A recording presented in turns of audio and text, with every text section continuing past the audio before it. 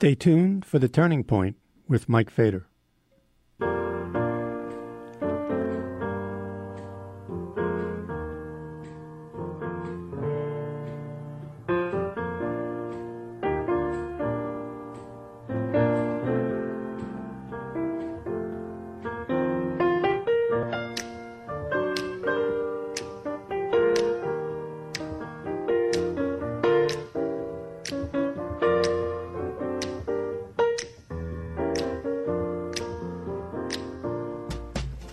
I wish I knew how it would feel to be free. I wish I could break all the chains holding me. I wish I could say all the things that I should say. Say them loud, say them clear, for the whole round world. I wish I could share all the love that's in my heart. Remove all the bars that keep us apart. I wish you could know what it means to be me. Then you'd see and agree that every man should be free. I wish I could give all I'm longing to give. I wish I could live like I'm longing to live.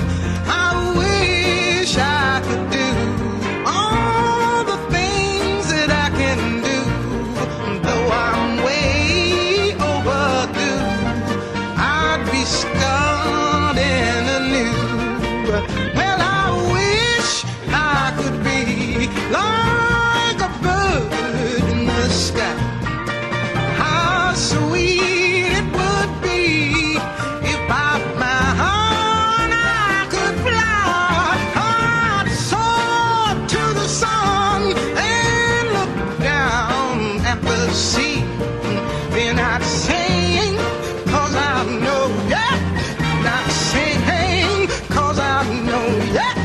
And I'd sing, 'cause I know how it feels. I know how it feels to be free. Yeah, yeah, I know how it feels. Yes, I know how it feels to be free. And this is Mike Feder. While we are, I suppose rightfully, or whether we like it or not, diverted by astounding scandals, and also that our president, our demented president, is trying to start World War III in various parts of the world. All this while, the people he's appointed and the agencies he's reshaped are changing the entire structure of American government and society and culture and everything. And today we're going to talk about how the Department of the Interior, Trump's Department of the Interior, is basically trying as hard as possible to give away most of protected land and water rights to the gas and oil and coal interests. And we have somebody here to talk about that today, Adam Federman. Hiya. Thanks for having me. Thanks for being on. Adam Federman is a reporting fellow with the Investigative Fund at the Nation Institute, and he's the author of Fasting and Feasting, The Life of Visionary Food Writer Patience Gray. And the article that he's most recently written for The Nation magazine, it's in the most recent issue, right? It was just in the last issue. That's right. The last issue. It's basically entitled The Plot to Loot America's Wilderness. And subtitle here, a little-known bureaucrat named James Kaysen is reshaping the Department of the Interior. So to start off, as you start off in your article, who is James Kaysen? What's his background and what's his title and what's going on with him? Yeah, well, his title now is Associate Deputy Secretary at the Department of the Interior, which is more or less third in command. There's Deputy Secretary David Bernhardt, and then, of course, Ryan Zinke at the top. Kaysen is a veteran of the Department of the Interior. He got his start in the early 1980s under the infamous James Watt. Kaysen was at BLM in his mid-30s. What's BLM? Sure, Bureau of Land Management. Okay. And BLM, the Department of the Interior, is made up of about 10 different bureaus, including BLM, Fish and Wildlife, and a handful of other agencies. BLM is crucial in the oil and gas sphere because they oversee leasing on public land. What about the leasing offshore? Which agency oversees that? That's the Bureau of Ocean and Energy Management. Under DOI. Yeah, so that would be like BLM's counterpart for offshore activities. He's been around a long time, and he was working under James Watt. Maybe you could refresh people's memory about James Watt. Yeah, well, Watt was a zealous property rights advocate. Got his start at the Mountain States Legal Property Rights Foundation in the West, and was a very polarizing figure at the department. He didn't last that long, but essentially pushed for opening up public land to private interests. Which is not the department has long occupied this sort of delicate position where it has to meet multiple use mandates for public land, but in many cases it often tilts toward satisfying the whims of industry. So Kaysen is cut from that cloth. He served under Gail Norton as well during the George W. Bush administration, which in many ways, in some ways offers a blueprint of where we're headed now in terms of their just openness to the fossil fuel industry. Let me stop you here for a second because we see what's happening, and you're going to explain much more about that here. What is the original? When was it created? The Department of the Interior created, and what was its original mandate? I mean, I would assume that they're handling public lands for the sake of the public, right? Or yes, that's naive, their mission, in essence. But it's a complicated mandate because public use includes many different elements. It's not just conservation and resource protection, but also energy extraction and all the rest.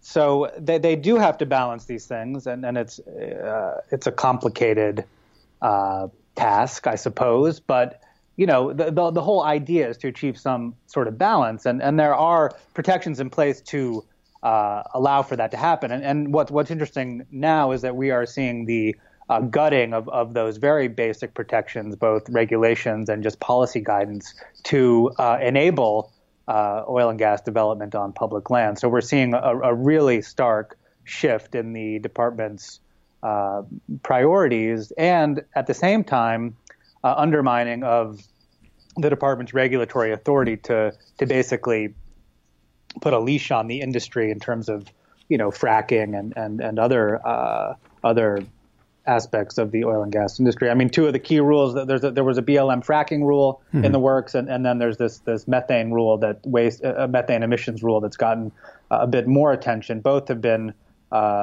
repealed or are in the process of being repealed by the department, and they can do that on their own without any review by Congress. They don't need They are obligated to have a public comment period, and there's a formal process for repealing a regulation unless they go through the Congressional Review Act, but the window for that to happen has already passed. It's a tremendous amount of power they have. That's almost like the executive branch, which is sort of gone too far with its power. I mean, I don't know, I'm making a speech here. It just amazes me. But let's get back into the progression of this article here. There was a meeting that you talk about that happened last March, I think it was, at DOI. Maybe you could explain what happened there a little bit and what that meant.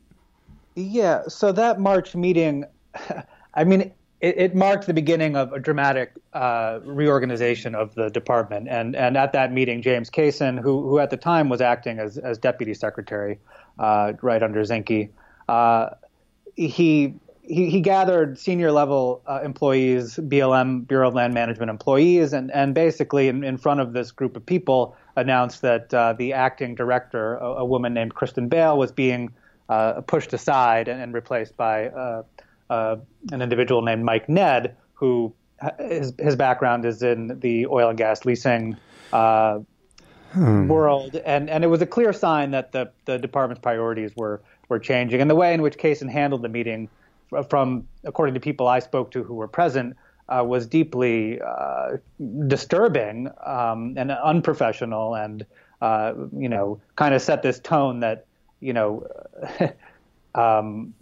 things are changing. You have to get in line, and this is the way that we're going to be doing business. Of course, a few months later, the department announced that it would be reassigning more than 24 senior executive service employees in what has been described as a kind of unprecedented shuffling around of these executive employees. This thing that happened, I guess it was in June, where everybody was shifted around, and maybe a lot of people resigned, I think. But you say, here in your article here, the Office of the Inspector General is investigating how the transfers were determined. Inspector General, that's an independent Inspector General of DOI, or?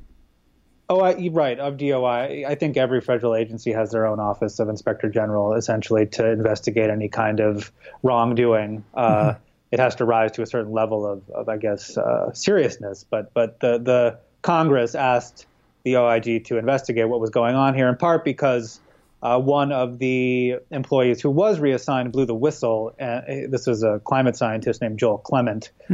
He was moved from his senior level policy advising position on climate change to an accounting office that collects royalties from the fossil fuel industry. And he had been raising the alarm about Native communities in Alaska who are at risk of coastal erosion and essentially losing their villages because of the impacts of climate change. And he alleges that his reassignment was politically motivated, and he has since resigned. So the OIG is looking at, I think the whole how the decisions were made and whether they were within the, legal bounds of the senior executive service. It is like frustrating, so much of what goes on these days with all the executive power and the fact that Trump can sort of do whatever he likes in almost any way without any kind of halt on him. This is reflected very much in this article you wrote about the Department of the Interior. Tell me, how much control, what do they control? What is the Department of, so people understand how deep and wide this is? What do they actually control? They control a huge amount of the country's land. 1/5 of the land is managed by the Department of the Interior. They're sometimes described as the country's largest landlord. Excuse me. And of course, on much of that public land, they manage grazing, oil and gas leasing, national parks and national monuments.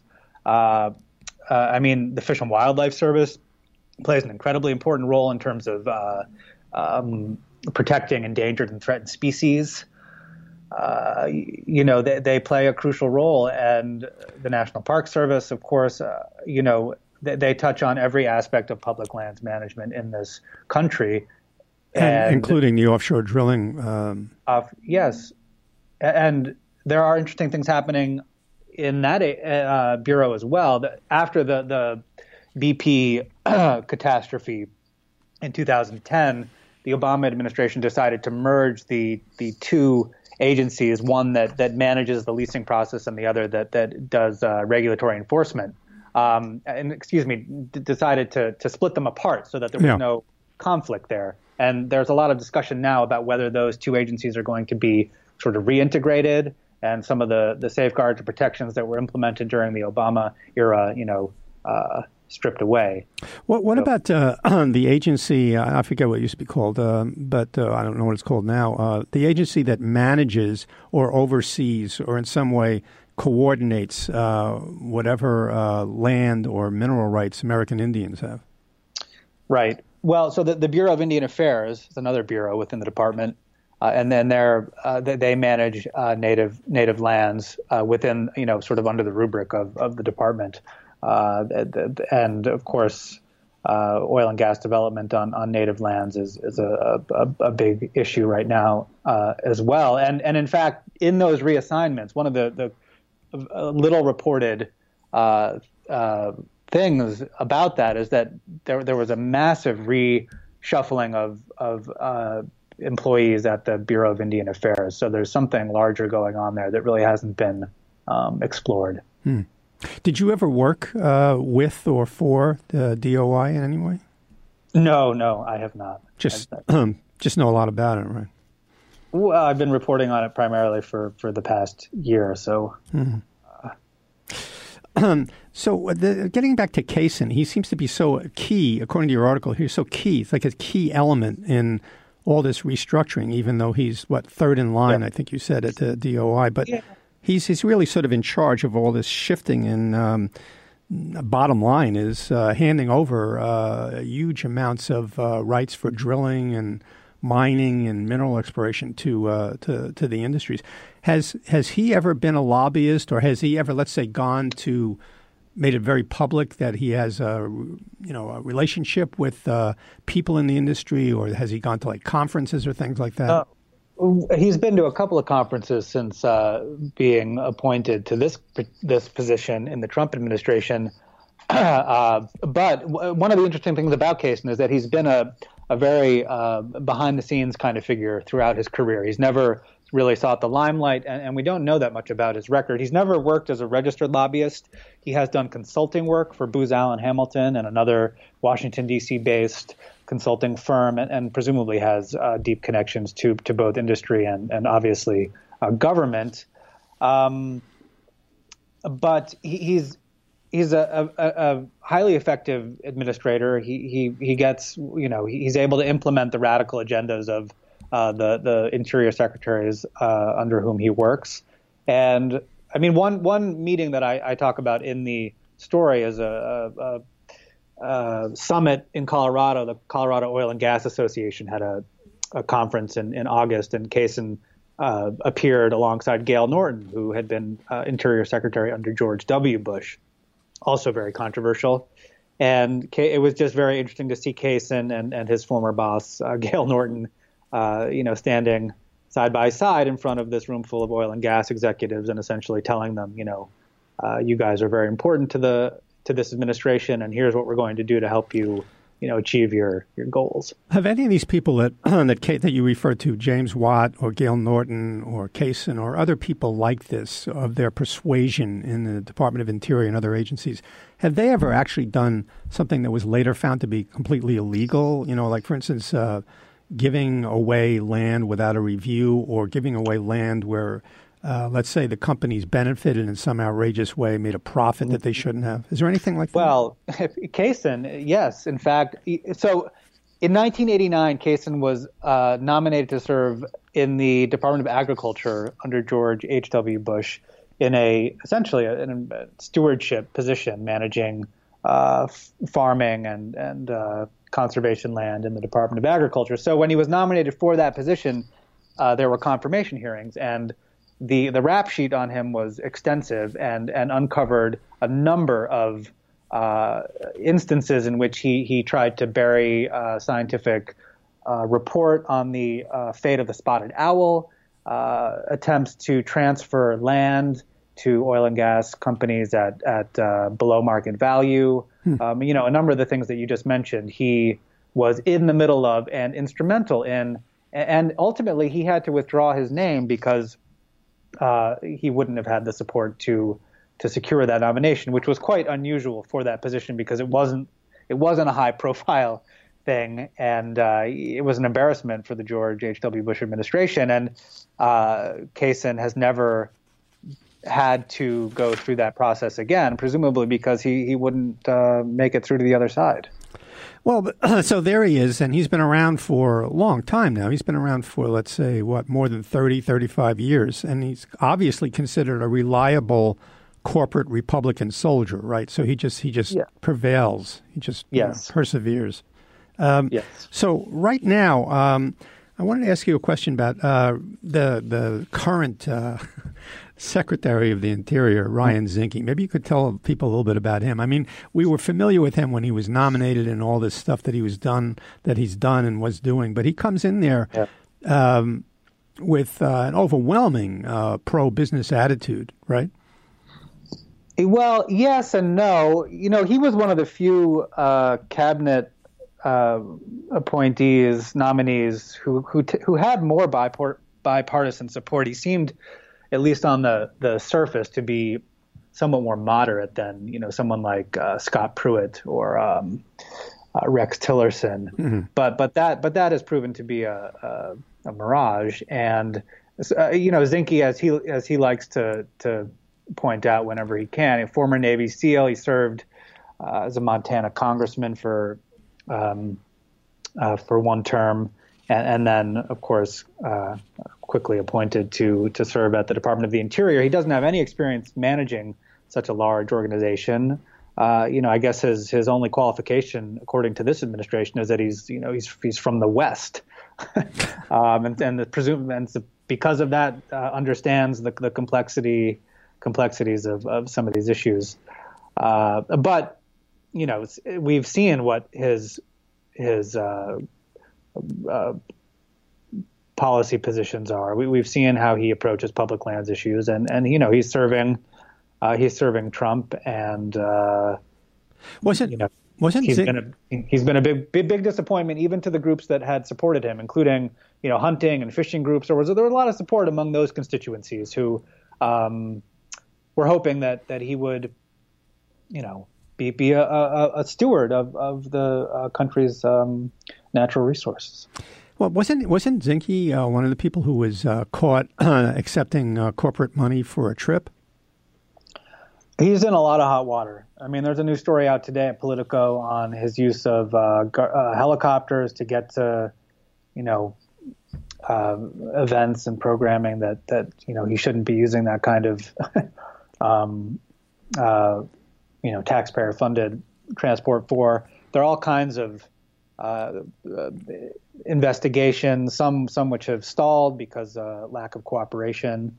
You know, he was allegedly tried to sort of strong-arm Lisa Murkowski on the healthcare vote, and there was a brief investigation into that, but her office refused to cooperate, so it didn't get anywhere. His travel has been the biggest issue in terms of ethical issues surrounding his mixing of you know, personal political campaigning with his role as Interior Secretary. Well, is he in any jeopardy of not? Well, we saw Tom Price resign because of his, you know, travel, right? Whatever extravagances. So I don't know. He's been a very loyal Trump supporter. He doesn't seem to be in. He doesn't seem to be on the verge of resigning yet. So I don't know. It kind of depends on where some of these investigations go and whether there are any, you know, bombshells out there waiting to drop. Well, you mentioned enforcing Trump's policy before. Trump has a policy which he calls not energy independence, but energy dominance. Can you explain that? Yeah, well, that's their way of describing what they want to do. And it's just an all-out kind of race to the bottom to extract every last drop of oil and gas and coal from the country. And I think they see it as a way of flexing their power, perhaps on the geopolitical stage. You know, it's one thing to talk about it, but and another to sort of see how it's playing out. You know, the price of oil has remained quite relatively low, so the industry's interest in pursuing new oil and gas reserves has been pretty tepid thus far, and of course the coal industry is on life support. So, are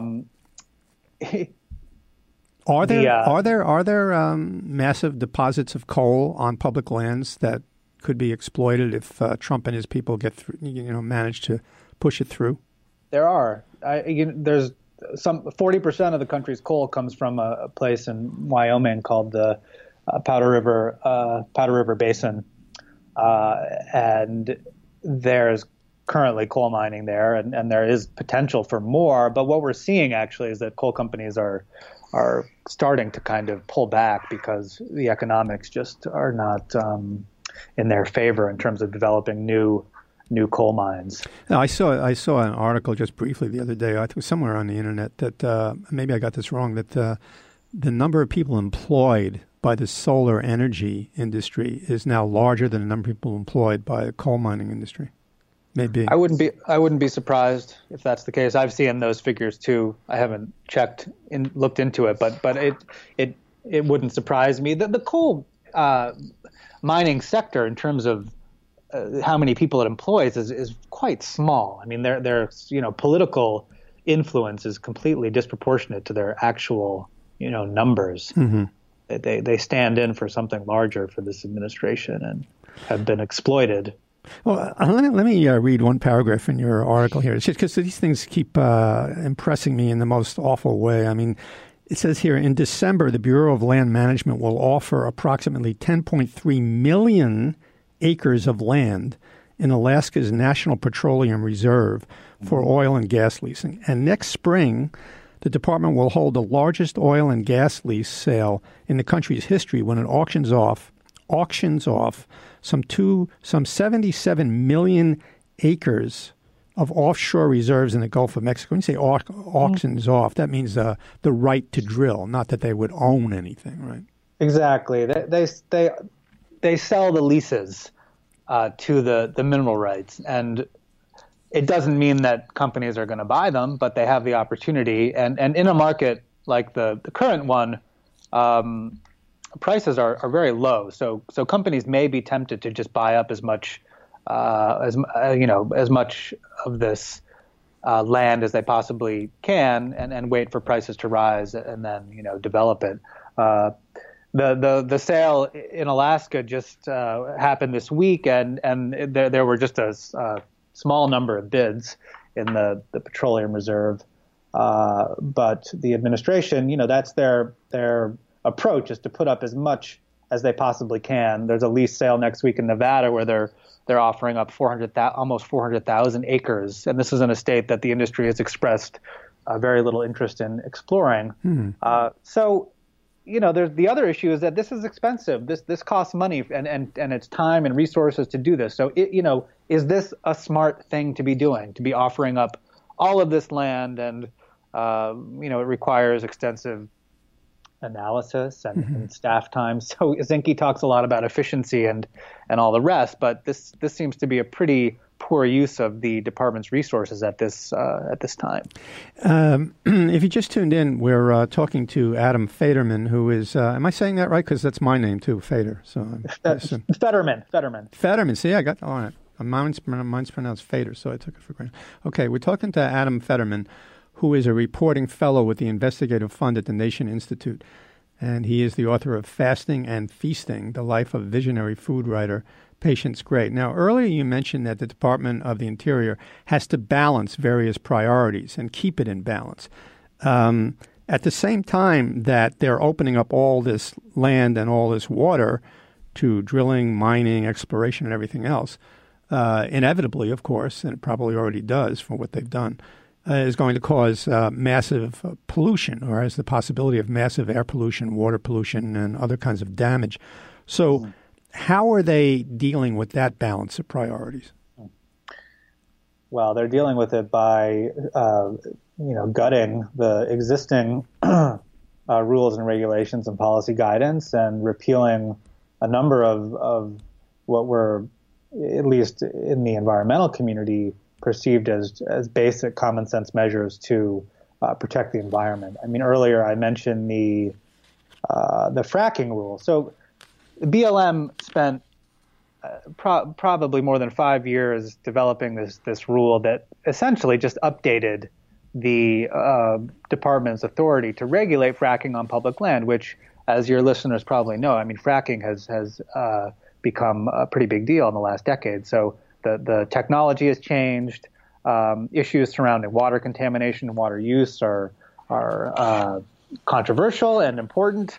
So the BLM's fracking rule has not been updated since the mid to late 1980s, and it's completely it's essentially toothless because of that. So this was an attempt to get up to speed. So that rule has been repealed. There's the emissions rule that I mentioned. There was a royalty valuation rule that would have closed a loophole that allows coal companies to undervalue the price of coal that they calculate royalties on. I mean, the list goes on. I could spend 15 minutes discussing the rules and regulations that they're trying to roll back. In October, they published a report on impediments to the energy industry that catalogs a whole raft of rules and regulations that they're in the process of repealing, and then outlines a number of policy guidance measures, which are kind of, they don't have the same status as a regulation, but they can be quite critical in terms of public land planning. So once again, you talk about all these rules and regulations they're repealing to the detriment of the environment and most of the people who live in the country ultimately. They can I know you said this a couple of times already. They can just do this themselves, right? There's no review. There's nothing. Well, the rules to repeal a regulation, they do have to list it in the Federal Register, and there is a public comment period, and they're supposed to take those comments into consideration when they draft, their revised rule or a new rule. So there is a process. In some cases, this administration, certainly this administration has not always followed that process. The Department of the Interior is facing several legal challenges for its handling of some of these rules in terms of how they've tried to roll them back, and those are currently being litigated. But they've been quite effective in turning back the clock. Well, so they're doing all this and they're turning back regulations and getting rid of rules. Also, this includes any reference to climate change, like on their website and inside the department itself, right? Well, and that's the elephant in the room. I mean, here we are at a moment in human history where the question of whether we should be pursuing fossil fuel development at all is a very serious one. And this administration is, they're going gangbusters after this stuff, locking in future reserves, because even if these companies snatch up these leases, it doesn't mean they're going to develop them tomorrow. It may be 20, 30 years from now. So the department has, just as every other federal agency has disregarded the science of climate change and the impacts and threat that climate change poses, Department of Interior has done the same. I did a story on the department's 5-year strategic plan, and it doesn't mention climate change at all, which was a stark change from the previous strategic plan, which mentioned it more than 40 times or something like that. So they've made a complete 180 on climate change, and the Department of the Interior really, on a very practical level, has to contend with climate change in much of what they do. So, it'll be interesting to see how they get around that one. Did the Koch brothers have pipelines or refineries or anything like that on public lands? That's a great question. I don't really feel qualified to answer it. I mean, we know that the Koch brothers are deeply involved in the petrochemical industry. In terms of public lands, well, you raised the question of pipeline infrastructure. I mean, that's a big deal right now for the industry. They have a need to get their fuel to refineries, processing plants, and the capacity just isn't there. So facilitating pipeline development is high on their list of things to accomplish. The Koch brothers, incidentally, do have several, or at least a small number of people at the department with, who have either worked for them or have some kind of connection to them. So, well, here's a question that I'm always asking people when they come up with a report like this, and this is an extensive, in-depth report that I think everybody should read. And once again, it's called "The Plot to Loot America's Wilderness," and this is The Nation magazine. And there's an increased feeling, and I'm sure everybody feels it, who is experiencing or just even reading or watching what Trump is doing with executive orders and what's happening with the government and the Republicans, taxation, everything else, and all these agencies that are doing whatever they like. What can we do? I mean, we sit and watch this with a feeling of increasing helplessness. I mean, what can an average citizen do, really? Yeah, I get this question a lot. And I bet, yeah. I think, look, much of what is happening is being challenged in the courts and with a certain degree of success. So a lot of the changes that are taking place have not crossed the finish line. I mean, they're being challenged, and they could ultimately be defeated. So I think it's important to keep that in mind, first of all, and to put pressure on your elected officials. Tell them that public lands matter, and that if they don't hear that message, that they'll pay a price. You know, with the monuments thing, the department received thousands, if not millions, of comments, and the overwhelming majority were in favor of maintaining the monument status. Of course, the department didn't take that into account. So the public comment process, I think, is going to become pretty discouraging for most people in this current climate. So, but you've got to put pressure on somewhere, and I think probably at the local level is the best place. You know, in Utah, for example, the outdoor retail industry has pulled this major trade show from the state, which was a huge revenue generator. So those kinds of things, I think, will ultimately have an impact. Can you recommend any legal group or organization that is using the courts to stop all this? Well, there are many. Center for Biological Diversity is one of the big ones. But in the West, you know, there's the Wilderness Society. There are a bunch who are watching this stuff closely and you know, jumping in as soon as the.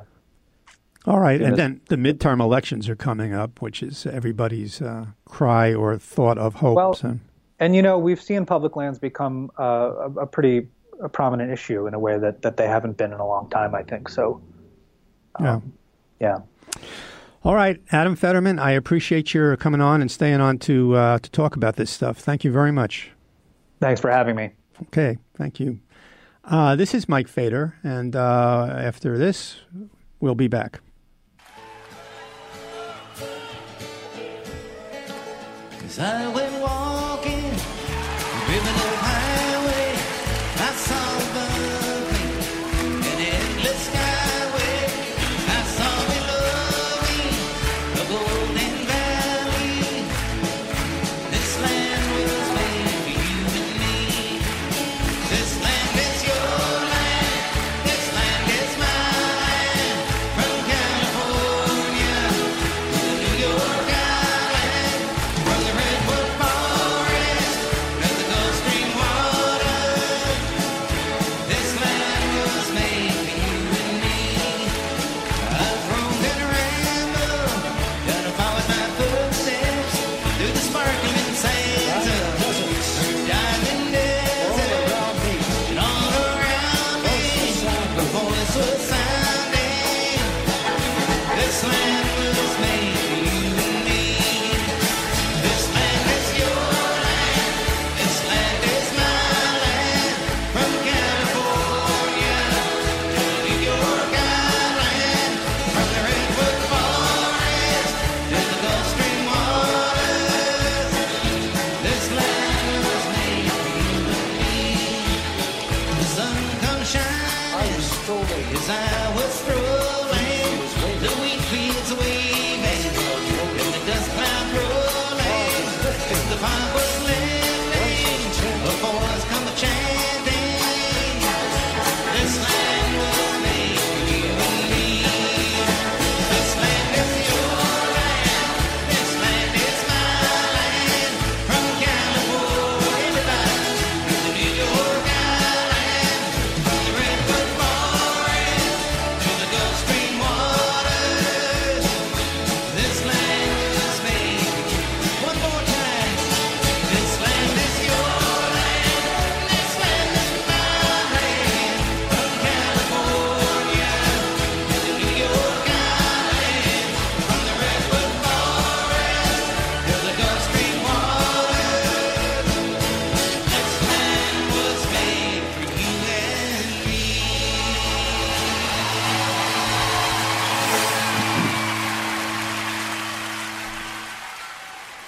Yeah, this land is your land, and this land is my land. I hope so.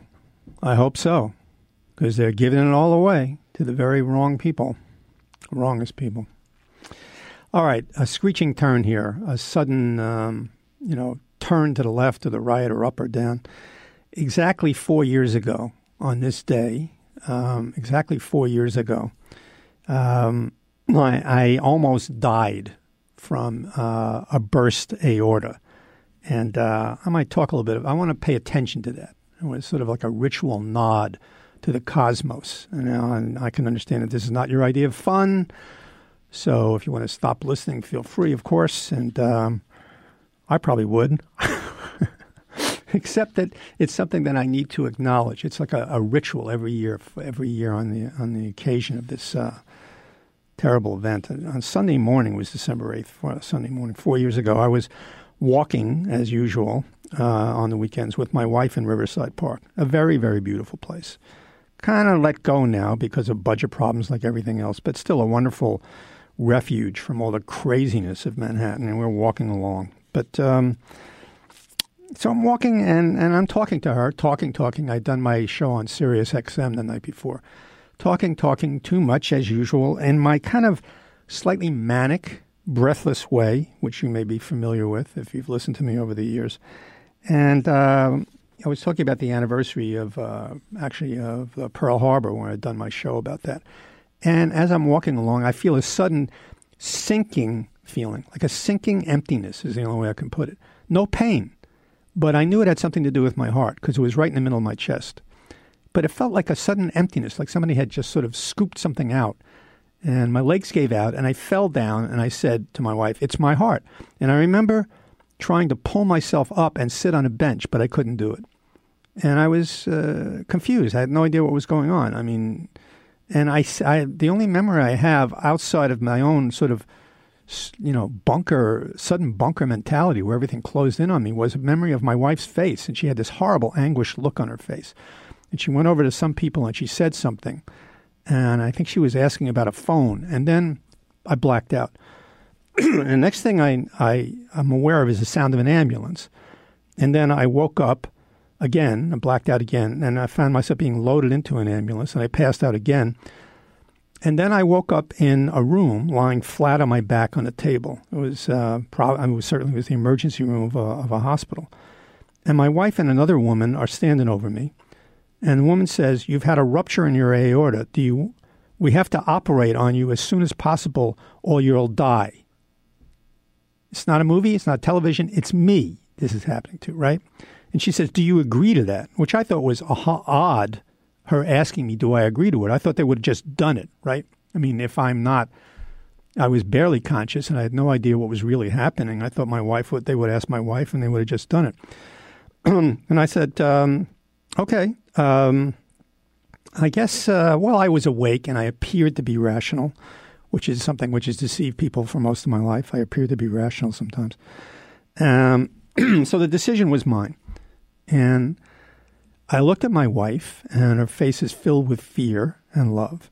And I thought, okay, they can operate, and they can save me. In a couple of weeks, I'll be out of the hospital and be my old self. I've been in hospitals before where I had various procedures, which are not anything like this, of course, ambulatory procedures where they put you out. I've been in hospitals a couple of times where I stayed longer, but they put you out, and you go out. In fact, I sort of almost liked it. It was a relief from my crazy nonstop stuff that goes on in my brain and my superconsciousness and hypervigilance. They put me out, and I see these people are standing over me, and they're competent people. And I wake up, and they operated on your knee, or they did a cataract surgery or something, and then you go home. And I thought, well, I'm not going to go right home, but maybe in a couple of weeks I'll be out, and I'll just be like I was before. And then there was this feeling of, she's talking about die. I mean, this all passed through my head really quickly, right? This feeling of, I had a feeling when she's talking to me here, and she says, "You might die," and I'm lying there. I did not feel fear. I did not feel any fear. And the only fear that I understood was her intensity and my wife's face, right? But I felt a kind of passive calm, an odd calm. But it wasn't the calm of facing death and serenity, with serenity and acceptance. It wasn't that.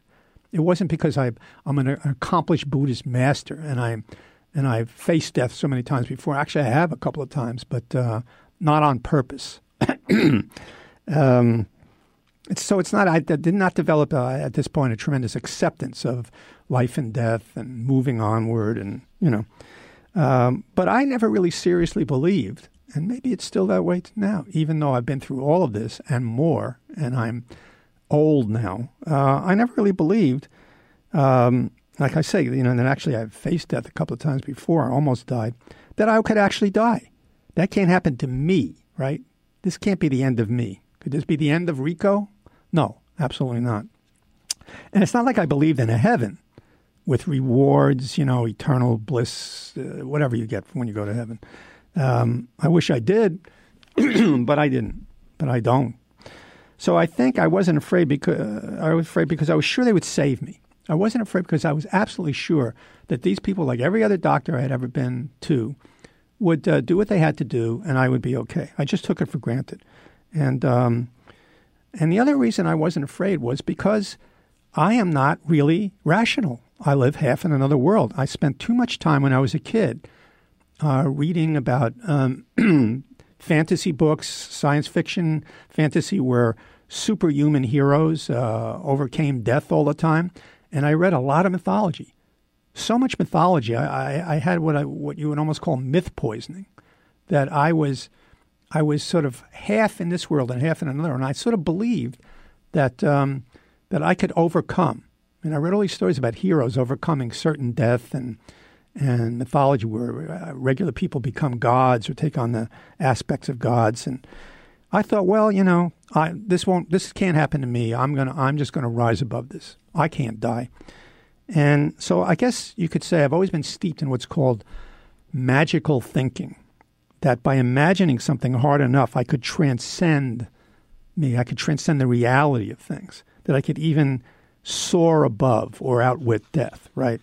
And she asked me again the second time, because all this is passing through my head. She said, we have to have an answer right away. Do you want us to operate? And I said yes, and I passed out again. And the next thing I knew, I wake up and I hear people's voices. And it was always sort of like in a movie, right? Like, in a movie, sometimes you've seen this scene a million times where somebody's been in a coma. I had been in a coma. And people say, I think he's waking up. And people run around. I heard voices, although my eyes were still closed, say, he's waking up. And I opened my eyes, and there were a couple of people hovering over me, and my wife was there. And they're all looking immensely relieved.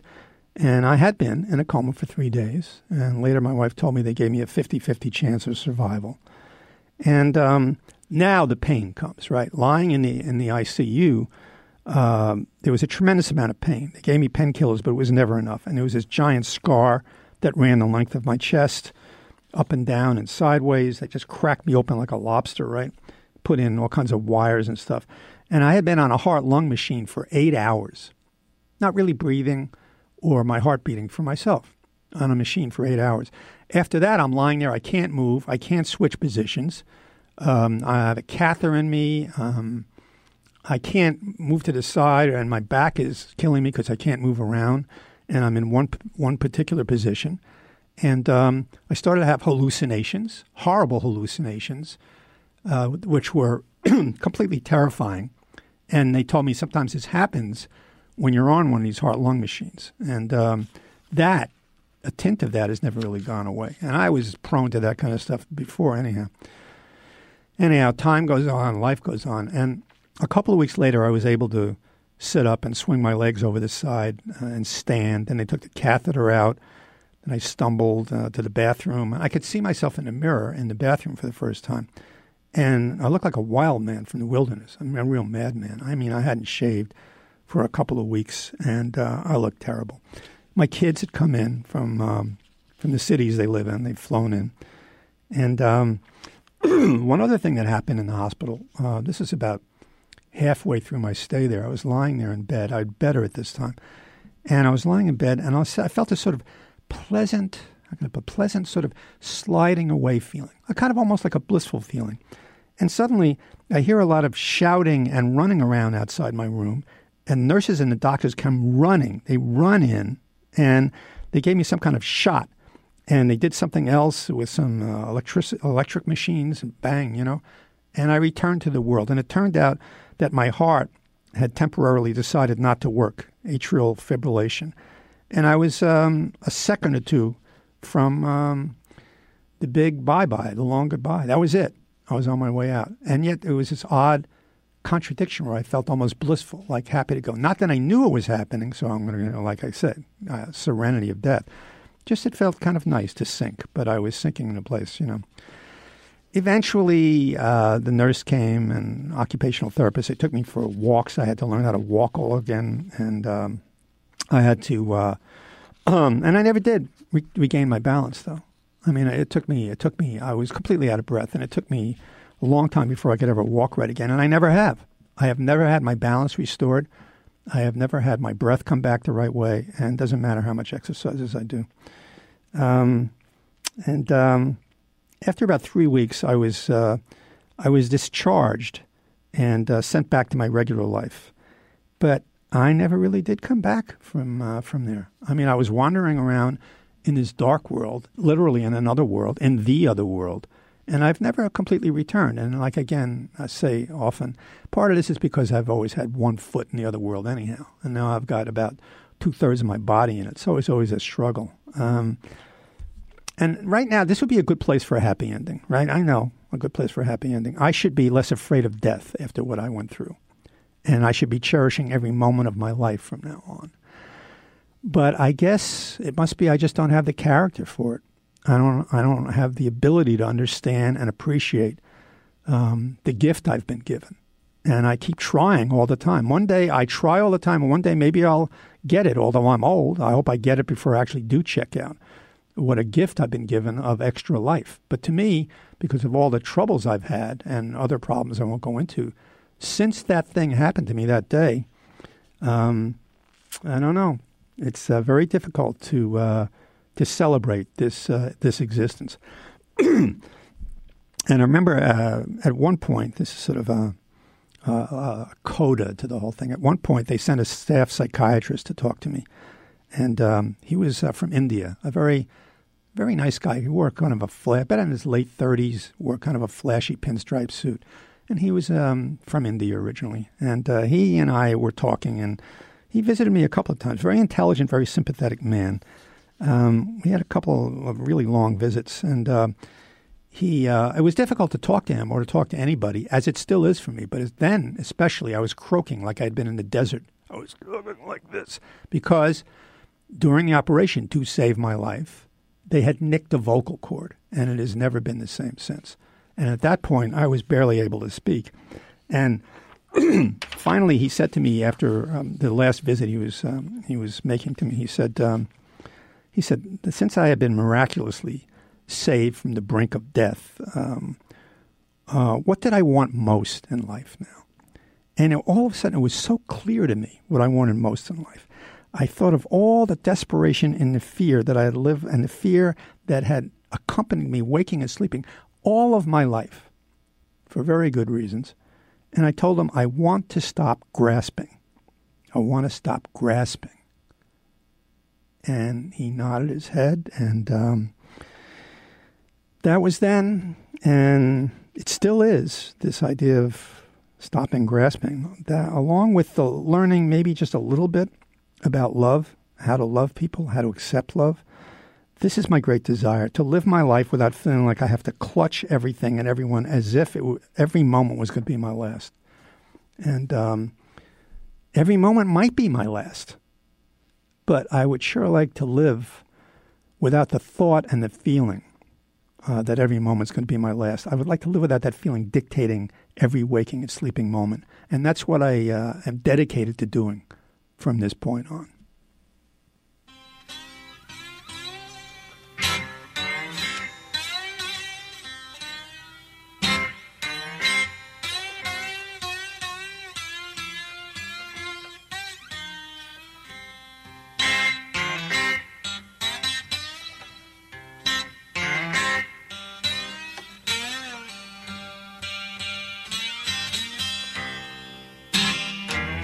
You got to move. You got to move. shine. You got to move. When the Lord get ready, you got to move.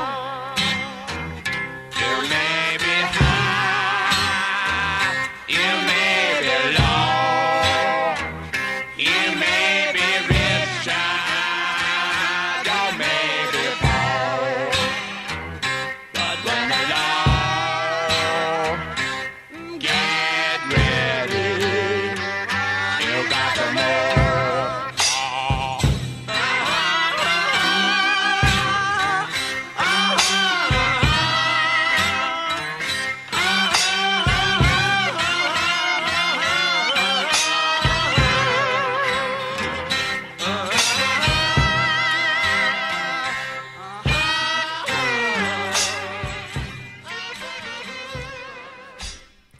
Yeah, you got to move. When it's time to go, it's time to go. All right. This is Mike Fader. I'm here live on PRN every Friday from 10 to 11 a.m. Eastern Time. If you want to get in touch with me, and that would be nice, please go to my website, Faderfiles, FEDERFILES.com. Thanks for listening.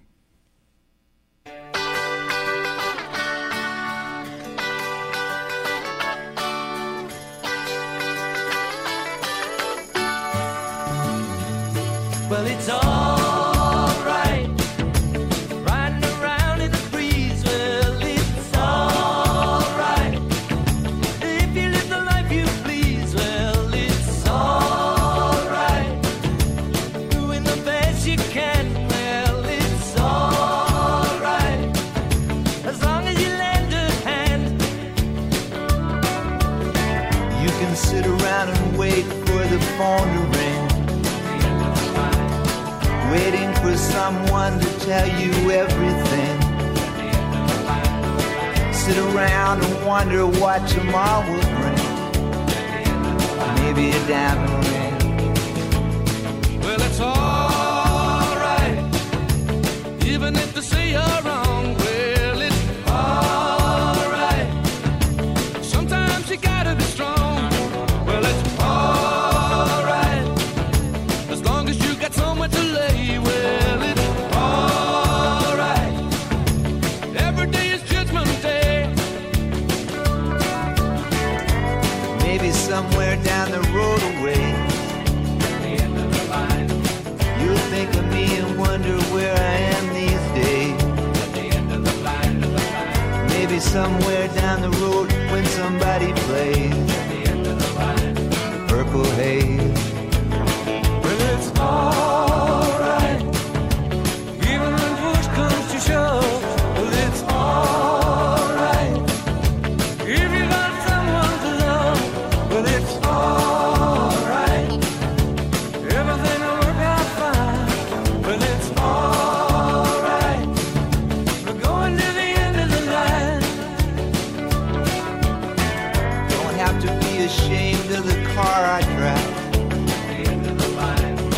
I'm just glad to be here, happy to be alive.